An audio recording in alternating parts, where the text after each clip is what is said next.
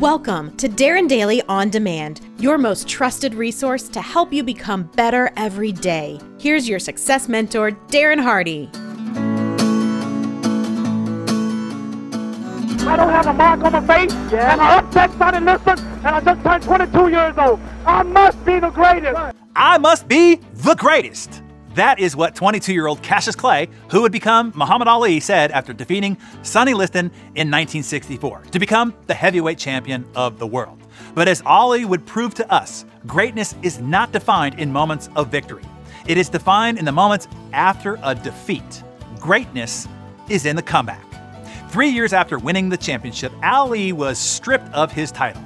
He had his license suspended and he was not allowed to leave the country because of his refusal to be drafted into the U.S. military. Without a license to earn a living for nearly 4 years, Ali went broke. His rival, Joe Frazier, who succeeded Ali as champion, had to loan Ali money to fight his court case in order to get his license reinstated. That set the stage for the fight of the century.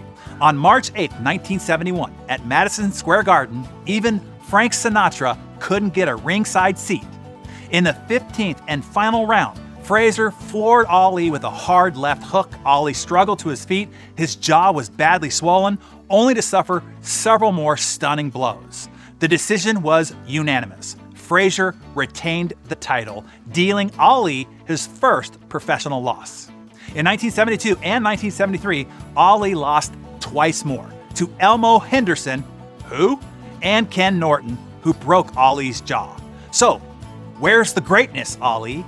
Later in 1973, Ali defeated Norton in a rematch. And in 1974, he beat Frazier in the Ali-Frazier 2 bout. But Frazier had already lost his title to Big George Foreman. Then came the Rumble in the Jungle on October 30th, 1974, pitting Ali against the terrifying Foreman, called arguably the greatest sporting event of the 20th century. Almost no one gave the former champion a chance of winning. Ali was a 4-1 underdog against the unbeaten, heavy-hitting Foreman. At 32 years of age, ancient in boxing years, and Foreman only being 25 in his prime, Ali had previously lost to both Norton and Frazier, while the fearsome Foreman had knocked out both men only in the second round of each of their fights.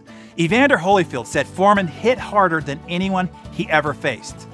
He said it was like to face Foreman was an act of committing suicide.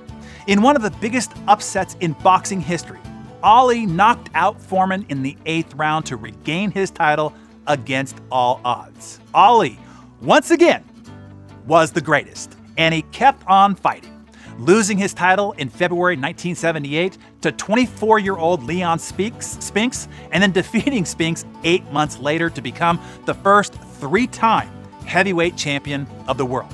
While overcoming terrifying boxing opponents, Ali's greatest foes were outside the ring: the Boxing Commission and the United States government and the media. Standing true to his principles, Ali became a catalyst in opposing the Vietnam War, racism, and religious bigotry, and becoming a champion for research and awareness of the Parkinson's disease. While Ali lost his share of fights, what made him undoubtedly the greatest is that he kept on fighting. His legacy still inspires me to this day. No matter whether you are standing tall in victory or can still taste the blood of defeat in your mouth, I hope that today's session and Ali's legacy inspires you to keep fighting too. You are the greatest.